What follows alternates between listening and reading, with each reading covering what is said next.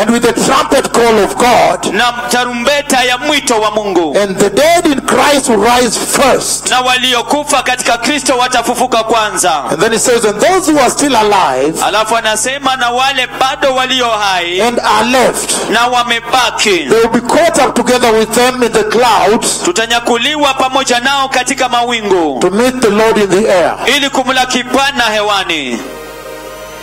The rapture. Unyakuzi. The Lord is coming with glory to take the church. Bwana anakuja na utukufu kulichukua kanisa. But there is darkness also, right? Lakini kuna giza pia. We don't have time, just read one or two and then you understand the darkness. Hatuna muda, tasoma moja mambili kisha utaelewa giza. Let me explain it here. Hebu nielezee hapa. After the rapture, baada ya unyakuzi, a humongous darkness will hit the earth. I've seen it. Giza kubwa kabisa litaigonga dunia, nimekwisha iona. If you just read Revelation 13, ukisoma tu Ufunuo wa Yohana 13, that describes the dispensation after the rapture, ambayo inaelezea majira baada ya unyakuzi. Everybody just focus on me for a moment. Kila mtu mnilenge tu kwa kitambo kidogo. If you go to 2 Thessalonians, we are not reading now. I'm just explaining to you now. Ukikwenda wa Thessalonike wa pili, hatusomi sasa, na waelezea tu. 2 Thessalonians. Wa Thessalonike wa pili, chapter 2, 4 to 8. Mlango wa pili mstari wa 4 hadi 8. He says, asema that the person of Antichrist, kwamba mtu wa mpinga Kristo, will not be revealed hatafunuliwa until hadi he that holds him back, yeye ambaye anamzuilia, is taken out of the way. Amechukuliwa, ameondolewa kwa njia. And you and I know, na nyinyi wewe na mimi mwajua, only the Holy Spirit is holding him back. Kwamba ni Roho Mtakatifu tu ambaye anamzuilia. And the Holy Spirit is so powerful. Na Roho Mtakatifu ni wa nguvu sana. Very excellent, powerful. Ni wa nguvu sana sana. Because kwa sababu the Holy Spirit, Roho Mtakatifu, has been holding him back, amekuwa akimzuilia ever since the primitive church. Tangia kanisa lile la kwanza.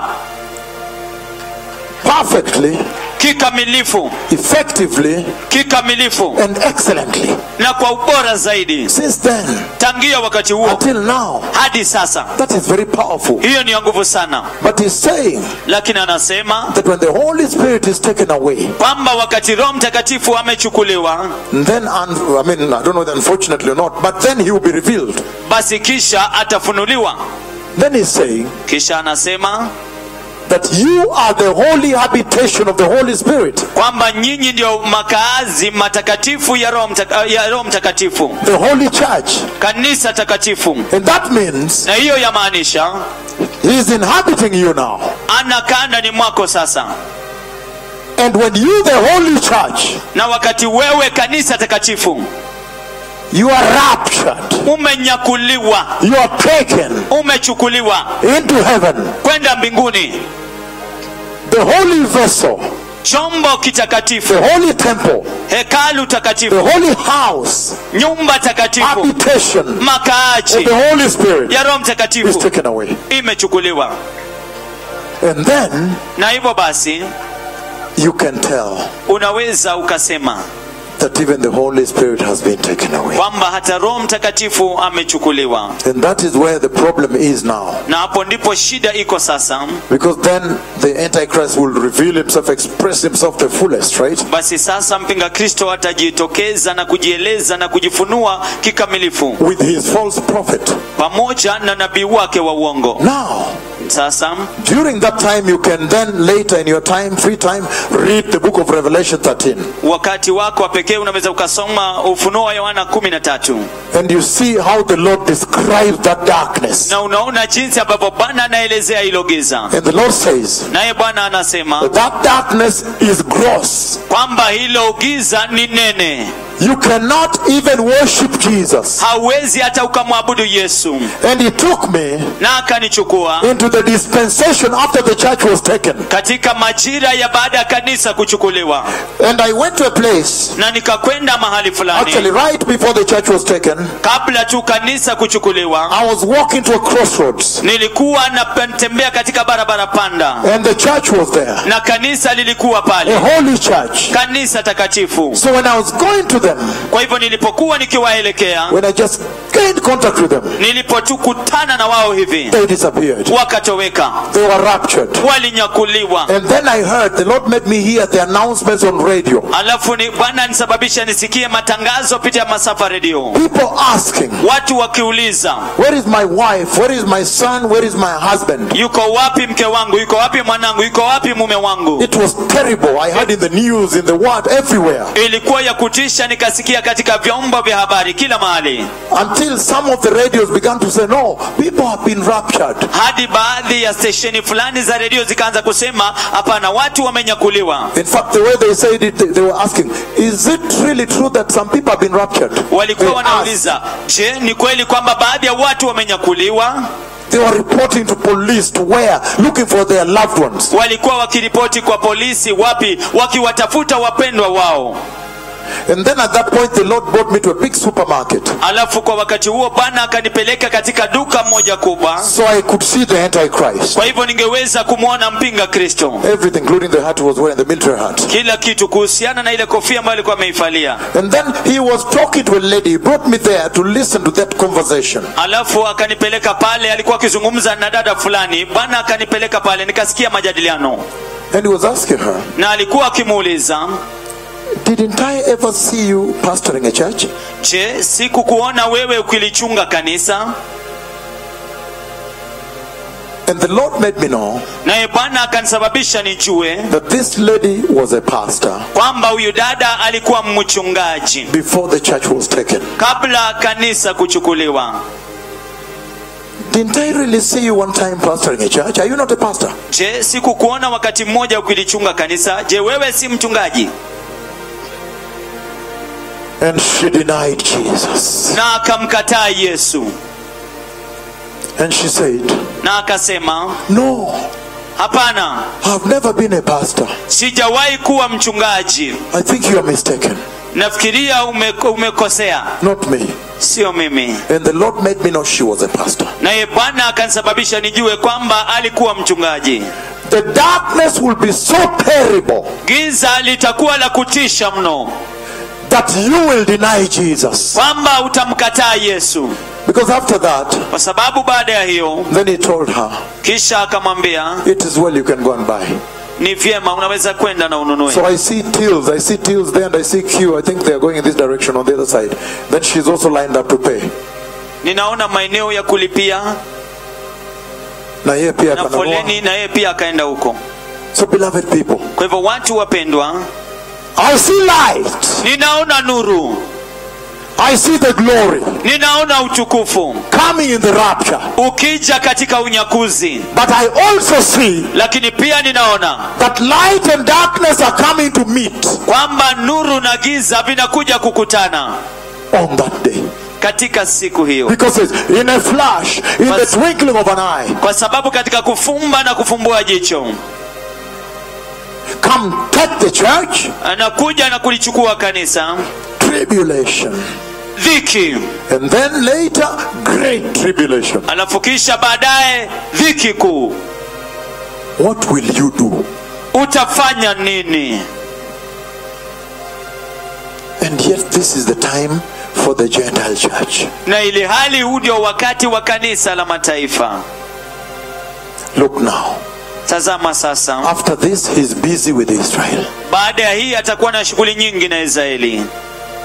And that's why if you read on, just take time, take the book of Revelation, read those chapters. Na ndio sababu ukiendelea kusoma, chukua muda soma hizo sura za Ufunuo wa Yohana. For example, Revelation chapter 12. Kwa mfano Ufunuo 12, which we are not reading today. ambayo hatuisomi leo. If you read the whole chapter, you'll begin to understand in Revelation 12 that there is Israel there. That woman you see there is Israel, remember? Ukisoma Ufunuo wa Yohana 12 utaanza kuona mle ndani kwamba yule mwanamke ambaye yuko pale ni Israeli.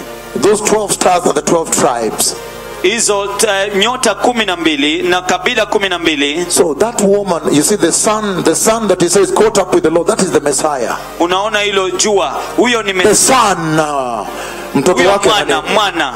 Okay, you've been reading this with me. The son that she gives birth to. Huyo mwana ambaye anamzaa ni Mesia. That is caught up with the Lord. Ambaye anakutwa na Bwana. That is the Messiah. Huyo ni Mesia.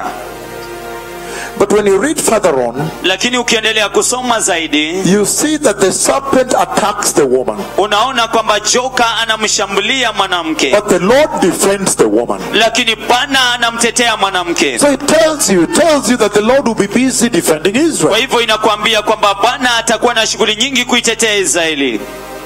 The stairs are here. Ngazi zi hapa. Let us climb. Hebu tuzipande. Let us prepare. Hebu tujiandae. That we may enter eternity. Ili kwamba tukaingie umilele. And he's saying, na anasema that at this hour, kwamba katika saa hii, this is the most important hour in the history of the church. Hili ndilo saa la muhimu zaidi kabisa katika kanisa.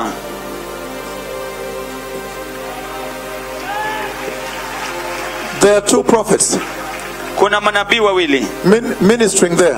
Wakihudumu pale. Okay, there are two prophets ministering here.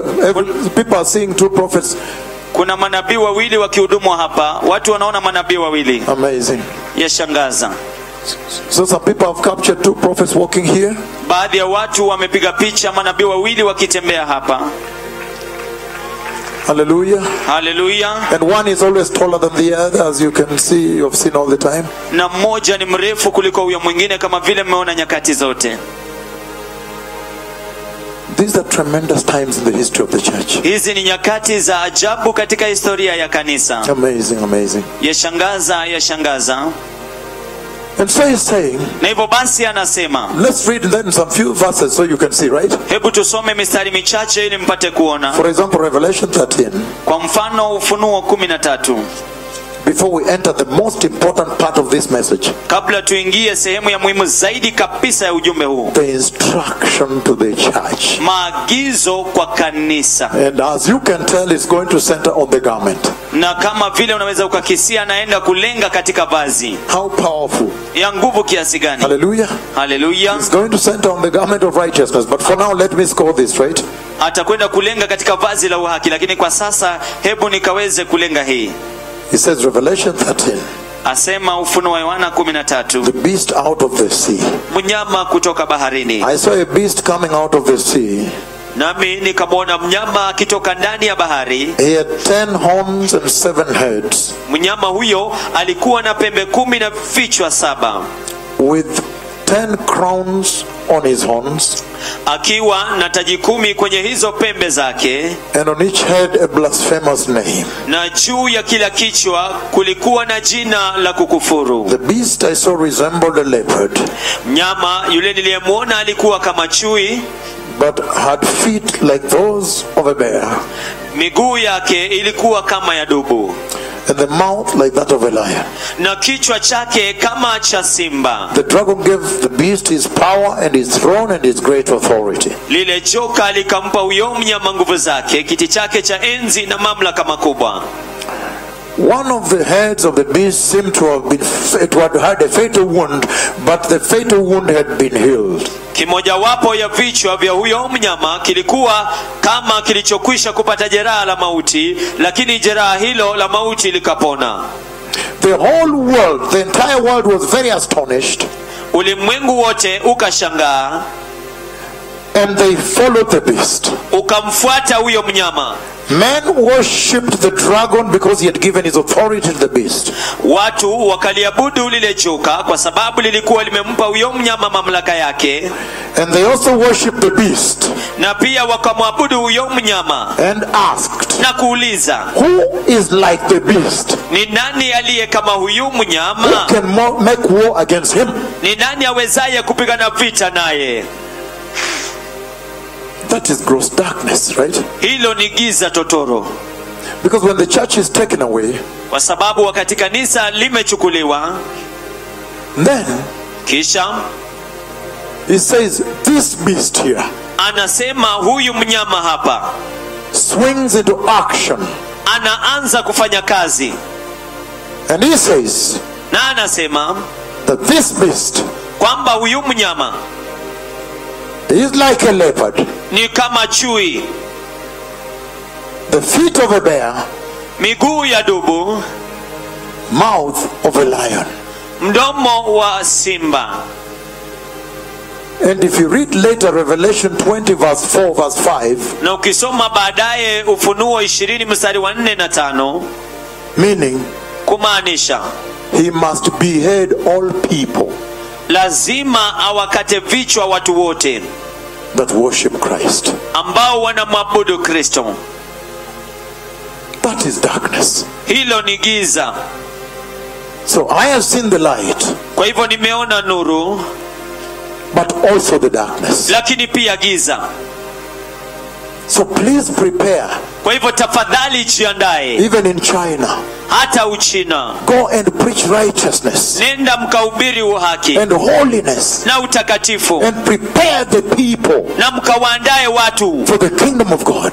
kwa ajili ya ufalme wa Mungu. Because after this, kwa sababu baada ya hii unbearable, iwezi kustahimilika. you cannot, hauwezi, because the Holy Spirit has been taken away. kwa sababu Roho Mtakatifu amechukuliwa. The Bible says, Biblia yasema must be beheaded, lazima wakatwe vichwa, and that word will be fulfilled. na hilo neno litatimilizwa. Can we move on now one step further to the garment? Je, sasa tunaweza songa hatua moja mbele kwenda kwa vazi? Read with me, beloved people, the book of Luke chapter 19. Soma pamoja nami watu wapendwa kitabu cha Luka 19. It ends at 6, right? 6 o'clock, right? So we have 1 hour, right? Thank you. So Luke chapter 19, beloved people. Luka 19 watu wapendwa. Luke 19. Luka 19. From verses 28 to 44, if you have time, we're just going to read a few. Kuanzia mstari wa 28 hadi 44 tutasoma tu chache. It says, anasema, after Jesus had said this, baada ya Yesu kusema haya, he went on ahead going up to Jerusalem. alitangulia kupanda kwenda Yerusalemu. As he approached Bethphage and Bethany, naye alipokaribia Bethfage na Bethania, and the hill called the Mount of Olives, kwenye mlima uitwao mlima wa Mizeituni, he sent 2 of his disciples, aliwatuma wanafunzi wake wawili, saying to them, akawaambia, go to the village ahead of you. nendeni katika kijiji kile kilicho mbele yenu. As you enter it, mnapoingia, you will find a colt tied there, mtamkuta mwanapunda ambaye hajapandwa na mtu bado akiwa huko, which no one has ever ridden. ambaye hajapandwa na mtu bado. Untie it and bring it here. akiwa amefungwa, mfungueni mumlete hapa. If anyone asks you, kama mtu akiwauliza, why are you untying it? mbona mnamfungua? Tell him, mwambieni, the Lord needs it. Bwana anamuhitaji. Those who were sent ahead went and found it just as he had told them. Wale waliotumwa wakaenda wakakuta kila kitu kama vile Yesu alivyokuwa amewaambia. As they were untying the colt, the owners asked, why are you untying the colt? Walipokuwa wanamfungua yule mwanapunda, wenyewe wakauliza, mbona mnamfungua huyo mwanapunda? They replied, the Lord needs it. Wale wanafunzi wakajibu, Bwana anamuhitaji. They brought it to Jesus. wakamleta kwa Yesu. threw their cloaks on the colt, Nao baada ya kutandika mavazi yao juu ya huyo and put mwanapunda, Jesus on it. na wakamweka Yesu juu yake. As he went along, Alipokuwa akienda, people spread their cloaks on the road. watu wakatandaza mavazi yao barabarani. When he came near the place where the road goes down to the Mount of Olives, down the Mount of Olives, Alipokaribia mahali yanapoanzia matelemko ya mlima wa Mizeituni, the crowd of disciples began to joyfully praise God in loud voices for all the miracles they had seen. umati wote wa wafuasi wake wakaanza kumsifu Mungu kwa furaha, kwa sauti kuu, kwa ajili ya matendo yote ya miujiza walioyaona. Blessed be the King who comes in the name of the Lord.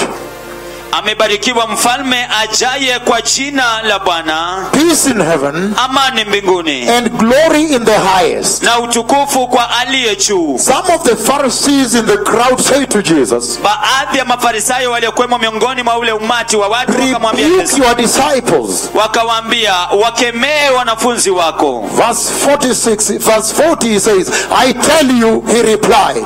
Mstari wa 40 anasema, amin nawaambia, akajibu, If they keep quiet, the stones will cry out. wakinyamaza mawe yatapiga kelele. As he approached Jerusalem, Alipokaribia Yerusalemu he saw the city na kuona mji, and wept over it. aliulilia. And then he said, Na kisha akasema, this is what he said to Jerusalem. hiki ndicho alisema kwa Yerusalemu, If you, even you, ikiwa ninyi hata ninyi had known this your day, mungejua hii siku yenu, what would bring you peace? kile ambacho kingewaletea amani. But now it is hidden from your eyes. Lakini sasa imefichwa machoni penu. The days will come Siku zinakuja upon you juu yenu, when your enemies will build an embankment ambazo adui zako watakuzingira against you dhidi yako, and encircle you and hem you in watakuzunguka pande zote na kukuzuilia ndani from all sides. kwa upande wote. They will dash you to the ground, Watakuponda chini, and the children within your walls. wewe na watoto walioko ndani ya kuta zako. They will not leave any stone on another. Nao hawataacha hata jiwe moja juu ya jingine. Why? Kwa Because you did not recognize hukutambua the time of God's coming to you. wakati wa Mungu kukujilia wewe.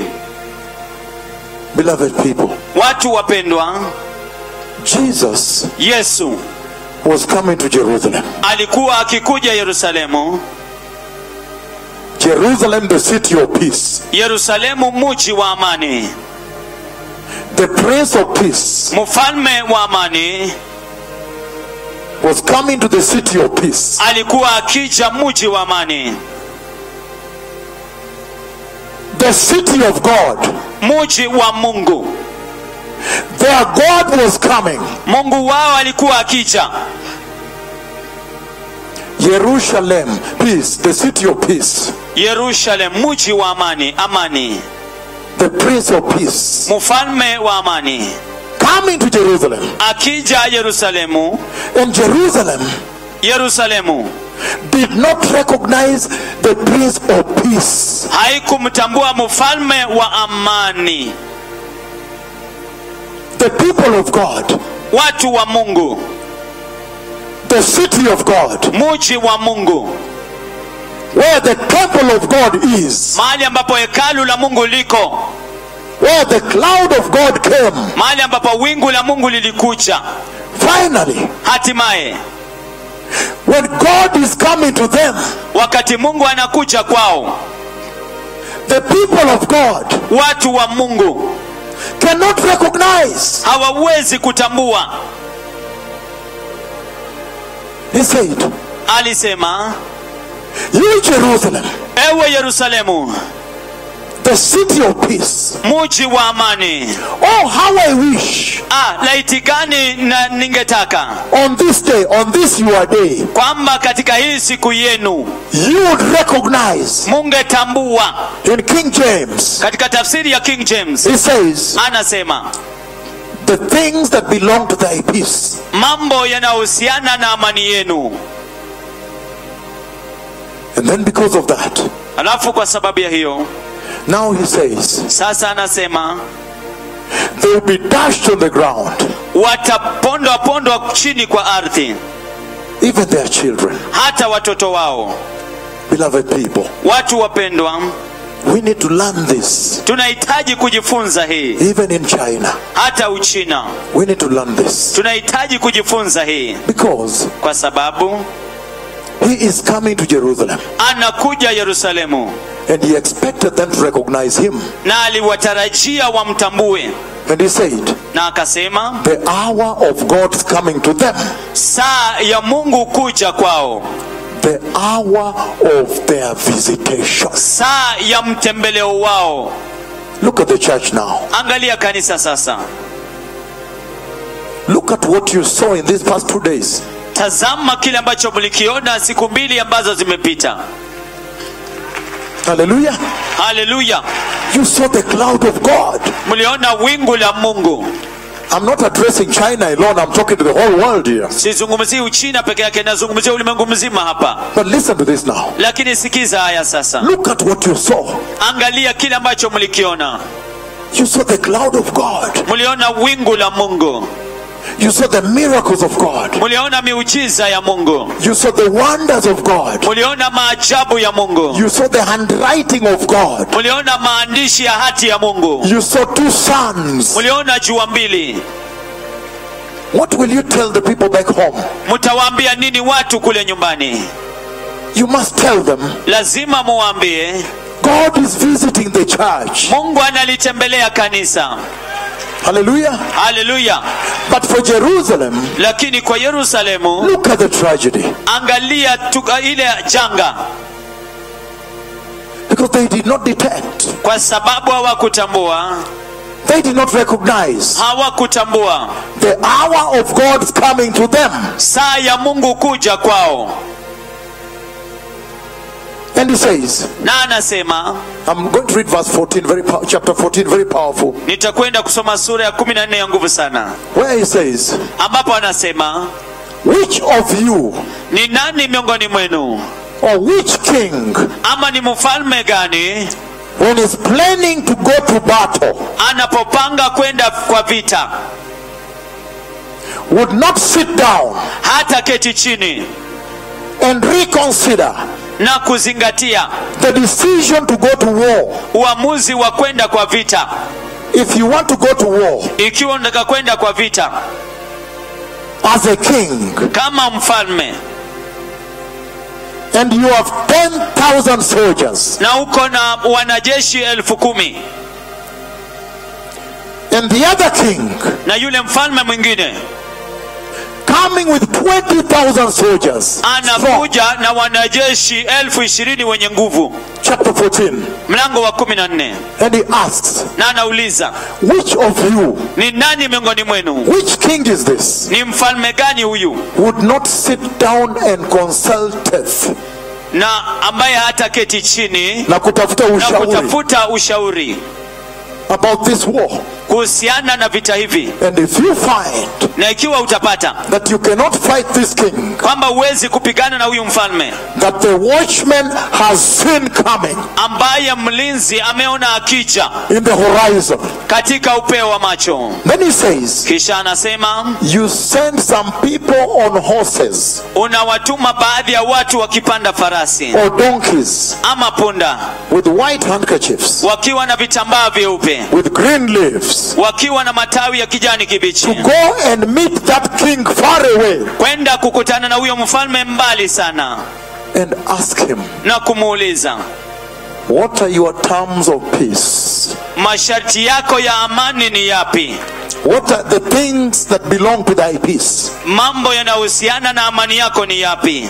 And then if he says, Na ikiwa atasema, repent, tubuni, repent, tubuni, repent and turn away from sin. tubuni na mgeuke kutoka kwa dhambi. If you are righteous, Ikiwa wewe ni mwenye I haki, will have peace with you. nitakuwa na amani nawe. Then you can now repent. Basi sasa unaweza ukatubu. Hallelujah. Haleluya. And that brings me to the center of this message now. Na hiyo inanileta katika shinda la ujumbe huu sasa. Hallelujah. Hallelujah. He's saying, anasema you would have to go meet that king. Itabidi uende ukutane na huyo mfalme. Who can fight the Messiah? Nani awezaye kupigana na Mesia? And if you know you cannot fight the Messiah, na ikiwa unajua huwezi kupigana na Mesia, he is coming.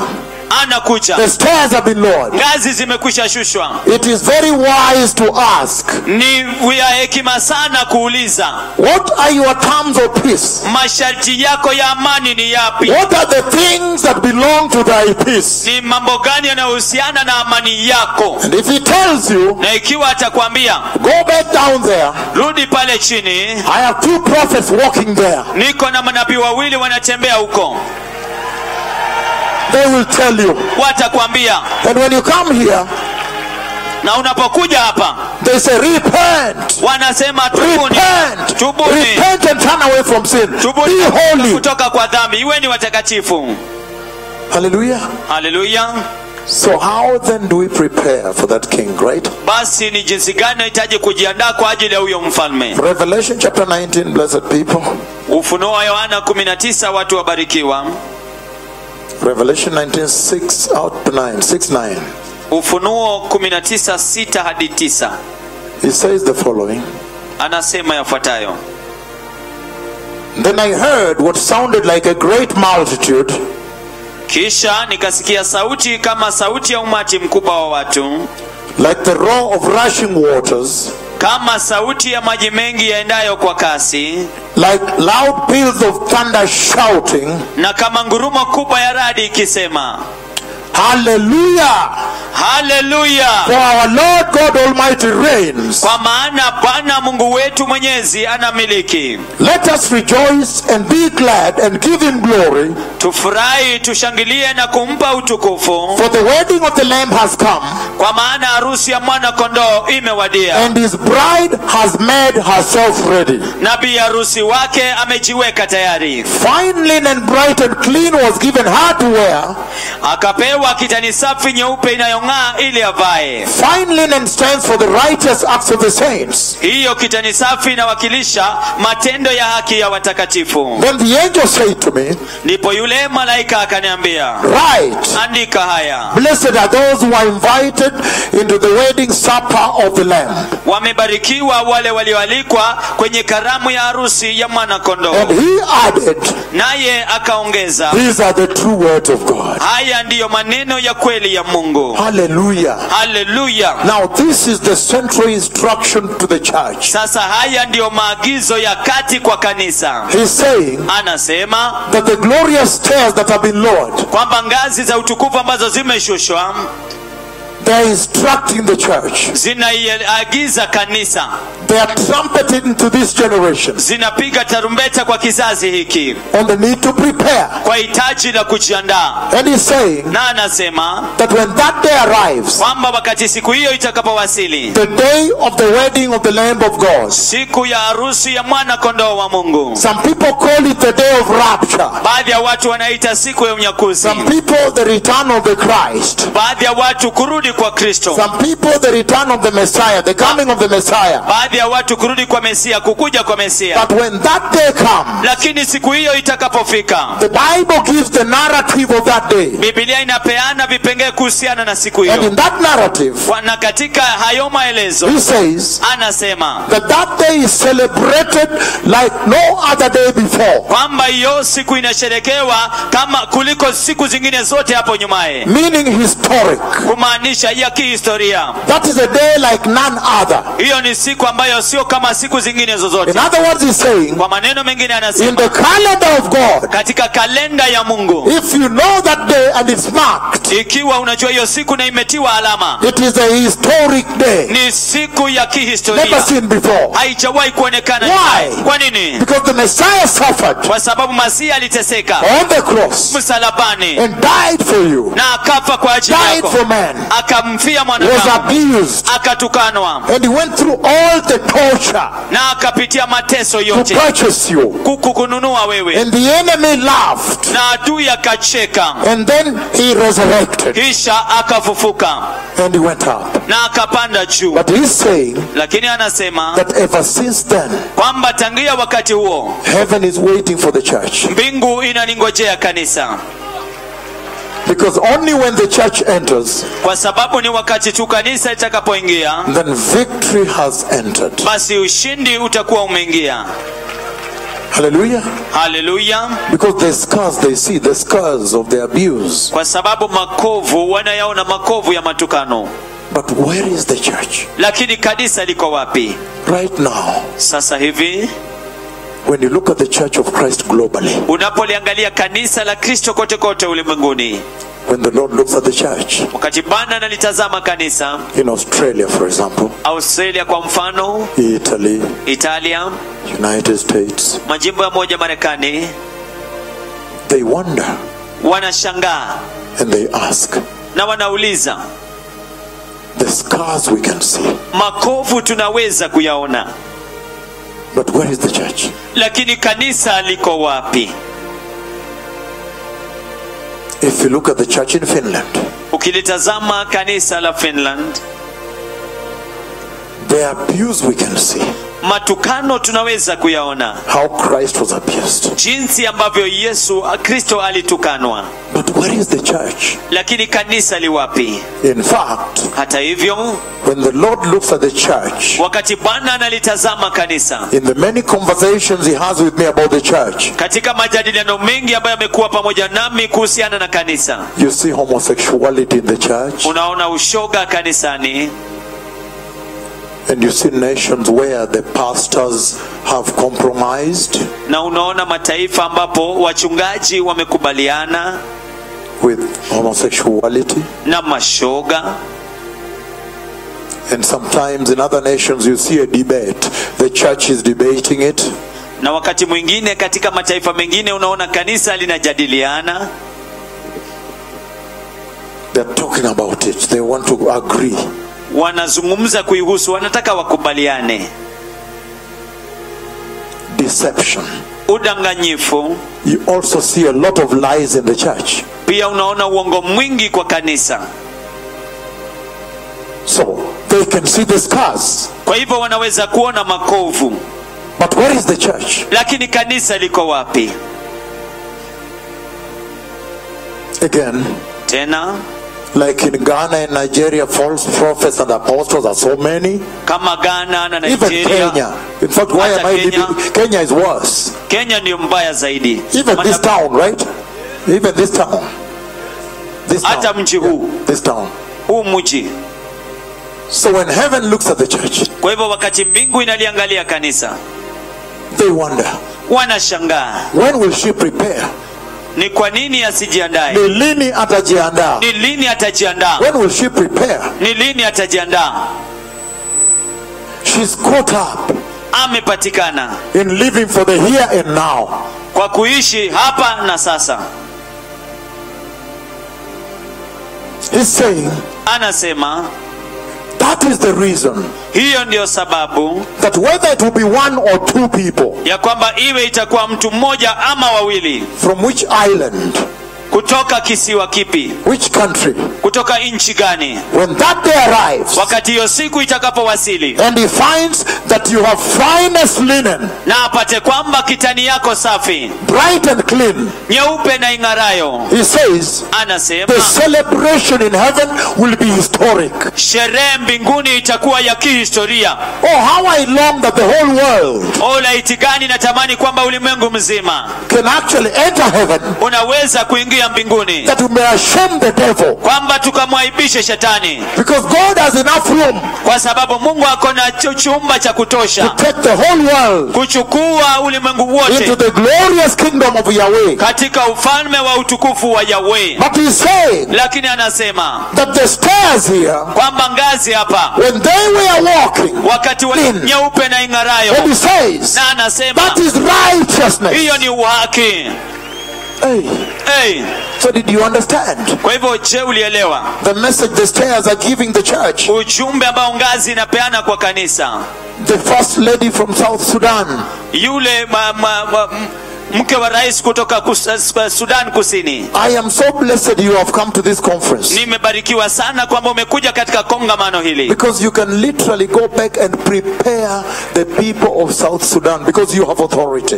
kwa sababu unaweza kwenda na kuandaa watu wa Sudan Kusini kwa sababu uko na mamlaka. The pastors from China, Wachungaji kutoka Uchina. I'm so happy and blessed you came, Nina furaha sana na kubarikiwa kwamba mlikuja, because kwa sababu now you have heard one thing, sasa mmesikia kitu kimoja, that the stairs in the sky, kwamba ngazi katika anga, the glorious stairs of eternity, ngazi za utukufu za umilele, they are trumpeting one thing, zinapiga tarumbeta jambo moja, that this is the hour for righteousness. kwamba hili ndilo saa la uhaki. So you can go and prepare your nations. Na unaweza kwenda na kuandaa mataifa yenu: Nigeria, Ghana, South Africa, Nigeria, Ghana, Afrika Kusini, Zambia, Brazil, everywhere. Zambia, Brazil na kila mahali. Because the kingdom of God does not belong to Kenya alone. Kwa sababu ufalme wa Mungu sio wa Kenya pekee. You cannot say only Kenyans love righteousness. Hawezi kusema kwamba ni wa Kenya tu wanapenda uhaki. This revival is bigger than Kenya. Uvuvio huu ni mkubwa kuliko Kenya. The cloud of God is bigger than Kenya. Wingu la Mungu ni kubwa kuliko Kenya. So beloved people, Kwa hivyo watu wapendwa, announcing the hour of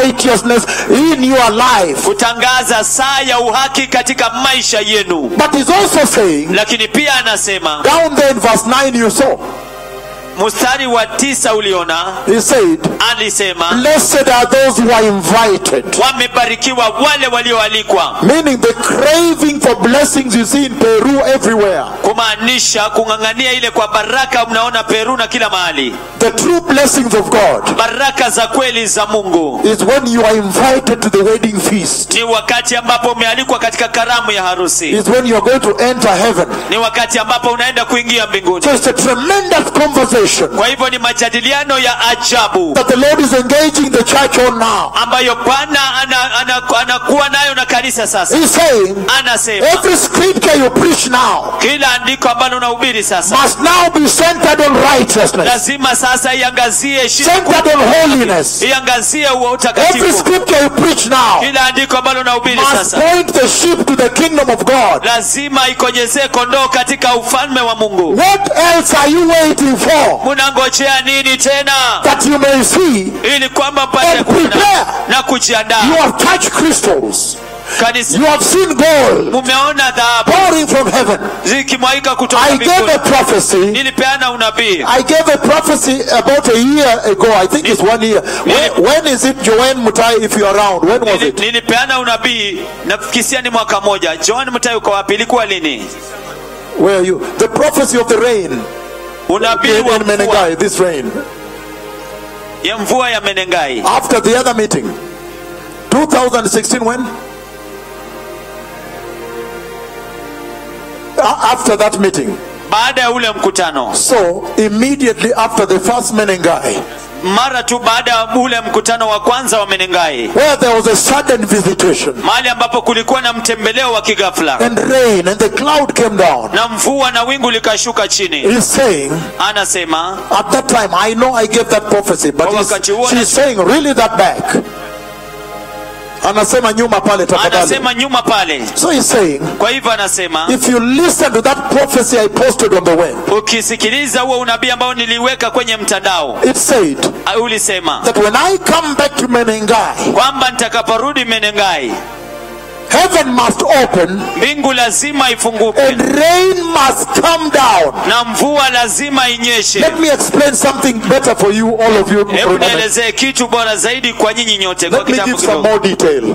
Hebu nipeane vipengee zaidi. Let me give some detail. Nipeane vipengee zaidi. What the Lord did is this. Kile ambacho Bwana alifanya ni hiki. In that dream, Katika hiyo ndoto, the Lord brought me to Menengai here. Bwana akanileta Menengai hapa. And he caused me to command heaven to open. Na ananisababisha kisha niamrishe mbingu ifunguke. And then what happened is this. Alafu kilichotendeka ni He took me up to the upper chambers of the storehouse of the rain. akanipeleka juu katika ile gala ya mvua. Chumba cha mvua kule mbinguni. Chumba cha mvua kule mbinguni. So when he took me up there, aliponipeleka pale juu for the first time, kwa mara ya kwanza kabisa, he showed me how he releases rain. akanionyesha jinsi ambavyo anaachilia mvua. And you see in that prophecy, I describe it to the detail. Na unaona katika huo unabii naelezea katika vipengee vyake. I talk about a slab, like a slab. Nilielezea kama slab hivi, slab hivi. Kama simiti tafadhali. Hey. Kama simiti. I may take another translator. So it's a slab. Kama simiti. A slab is like cemented slab, concrete. Ni kama simiti hivi. And straight. Na ni moja kwa moja. And then the two slabs move away a little bit like this. Alafu hizo simiti mbili zinasonga dhidi ya nyingine namna hii. And the rain, the water that was on the surface goes like this and pours down like this. Alafu maji yaliyokuwa pale juu yanaenda namna hii na yanamwagika chini namna hii. In that prophecy I give greater detail. Katika huo unabii napeana vipengee vya ndani. And so people knew. Na baadhi ya watu walijua. If this is the messenger we have been waiting for. Ikiwa huyo ndiye mjumbe ambaye tumekuwa tukimngoja. One way or the other. Kwa njia moja ama nyingine. Now that he has come back to Menengai. Sasa kwamba amerudi Menengai. Heaven must open. Mbingu lazima ifunguke. Lazima inyeshe.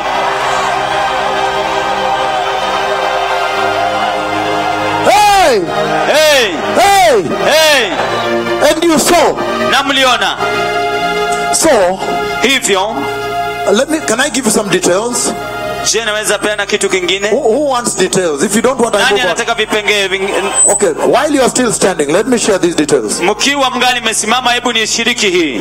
And so, na hivyo basi, when I was coming back to Menengai, nilipokuwa nikirudi Menengai, the radio team, kikundi cha redio, they asked me, wakaniuliza, they said, please, wakasema tafadhali, you gave a prophecy, ulipeana unabii, that when you come back to Menengai, kwamba utakaporudi Menengai, heaven must open and rain must come down. Mbingu lazima ifunguke na mvua lazima inyeshe. The radio team, Joanne, Bishop Joanne and her team. Kikundi cha redio, Askofu Joanne na kikundi chake.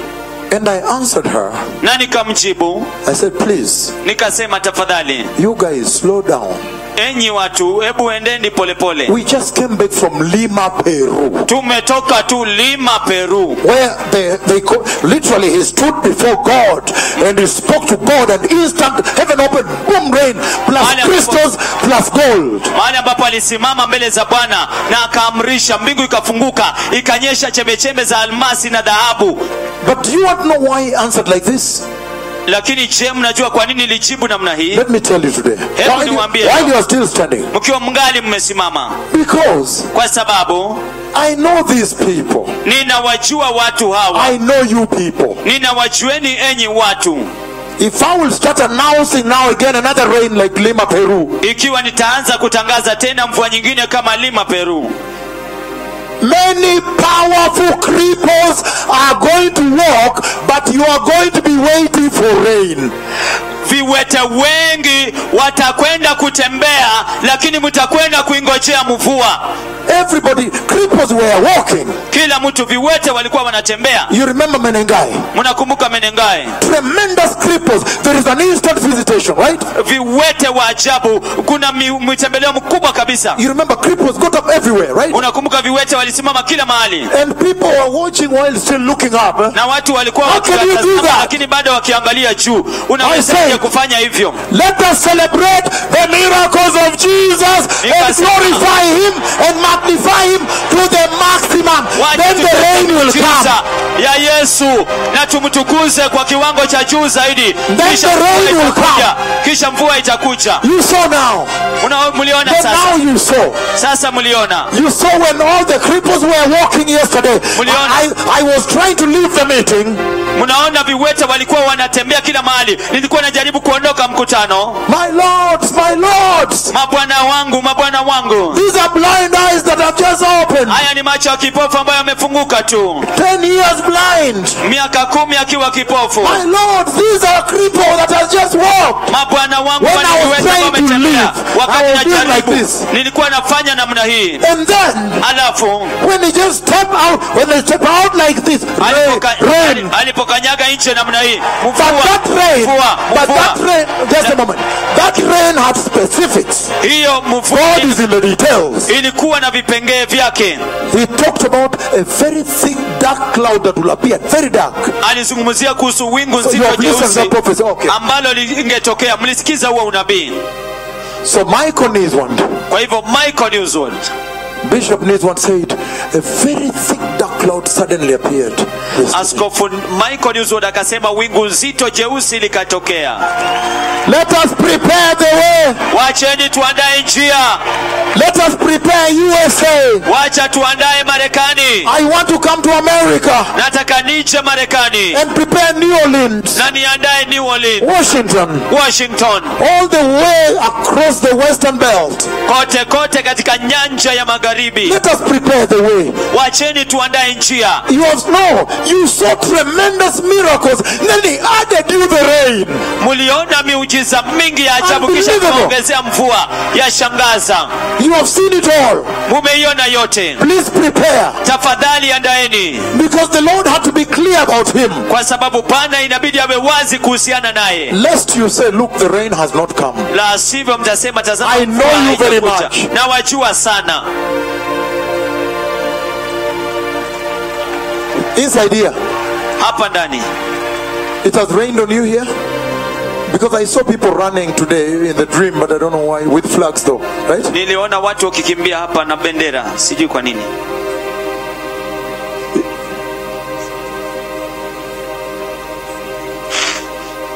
Yesterday you told the security. And now also, my daughter Bishop Mira is very powerful. She's saying it's raining on her now inside here. It's a very tremendous moment. So beloved people, kwa hivyo watu wapendwa, what I'm saying is the following. Kile nachosema ni yafuatayo. You have a great responsibility. Muko na wajibu mkubwa. To go and prepare your nation. Kwenda na kuyaandaa mataifa yenu. The garment. Vazi. Righteousness. Uhaki. Holiness. Utakatifu. It does not matter. Can you sit down a moment? Haijalishi, mnaweza keti chini kidogo. It does not matter. Haijalishi whether you prepare only 5 people. Iwe utaandaa tu watu 5. God will add you. Mungu atakuongezea another 5. Wengine 5.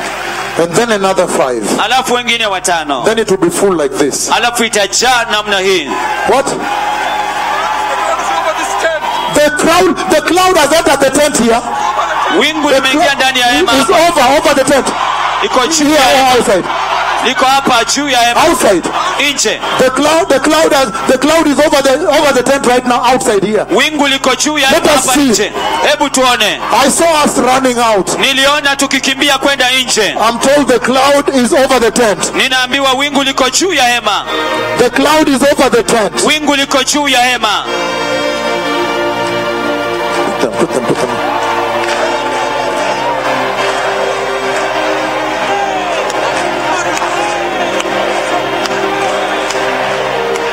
I'm told the cloud is over the tent. Naambiwa wingu liko juu ya hema. I tell you, Michael, where? Michael, wapi?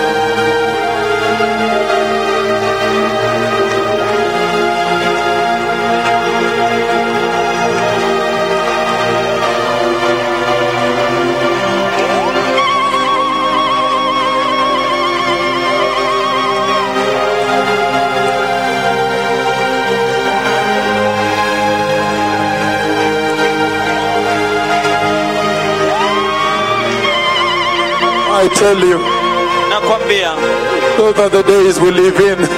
hizi ndizo siku ambazo tunaishi ndani yake. One time we will just run out like that and go to heaven. And if you remain this idea, I don't know what I'll tell you. Tutatoka hivyo siku moja na twende tukienda kabisa. Beloved people, watu wapendwa, in the dream I saw we are running out, people with flags, you know. Katika ndoto niliona tukikimbia nje, watu na ndege. Whether we're running for our lives or running. I tell you. Nakwambia. But the Lord is saying, let us prepare. Lakini Bwana anasema wacheni tujiandae. It's a very powerful time in the church. Ni wakati wa nguvu sana katika kanisa. And so he's saying, na hivyo basi anasema that the garment was central among those going. Kwamba vazi lilikuwa la muhimu miongoni mwa wale ambao wanaenda. It was the garment. Ilikuwa ni vazi. That's why he was saying. Ndio sababu alikuwa akisema. He was not able to tell. Hangeweza kusema. Whether, you know, which nationality, the garment, the garment. Hangeweza kutofautisha uraia wa nchi gani, vazi. Let us prepare, beloved people. Wacheni tujiandae watu wapendwa. The garment of righteousness. Vazi la uhaki. The message of righteousness in your preachings. Ujumbe wa uhaki katika mahubiri yenu has now to take center stage. Sasa lazima uchukue shina la kati. Because of eternity. Kwa sababu ya umilele. Eternity has drawn nigh. Umilele umekaribia. Eternity with God. Umilele na Mungu. And look at this now. Na tazama hii sasa. If you go to the book of Matthew 22. Ikiwa utakwenda kitabu cha Mathayo 22. Everybody sit down. Kila mtu ketini chini. Powerful delegates, please sit down. It is such a blessing to host you here. We are very honored. Ni baraka kabisa kuwa wenyeji wenu hapa, tumeheshimika. Kenya is your home. Kenya ni nyumbani mwenu. As you can see, this is a host nation. You understand? Kama vile mnaweza kuona, hili ni taifa ambalo ni wenyeji. You just come all the time. You have the right to come, right? Mko na haki ya kuja kila wakati.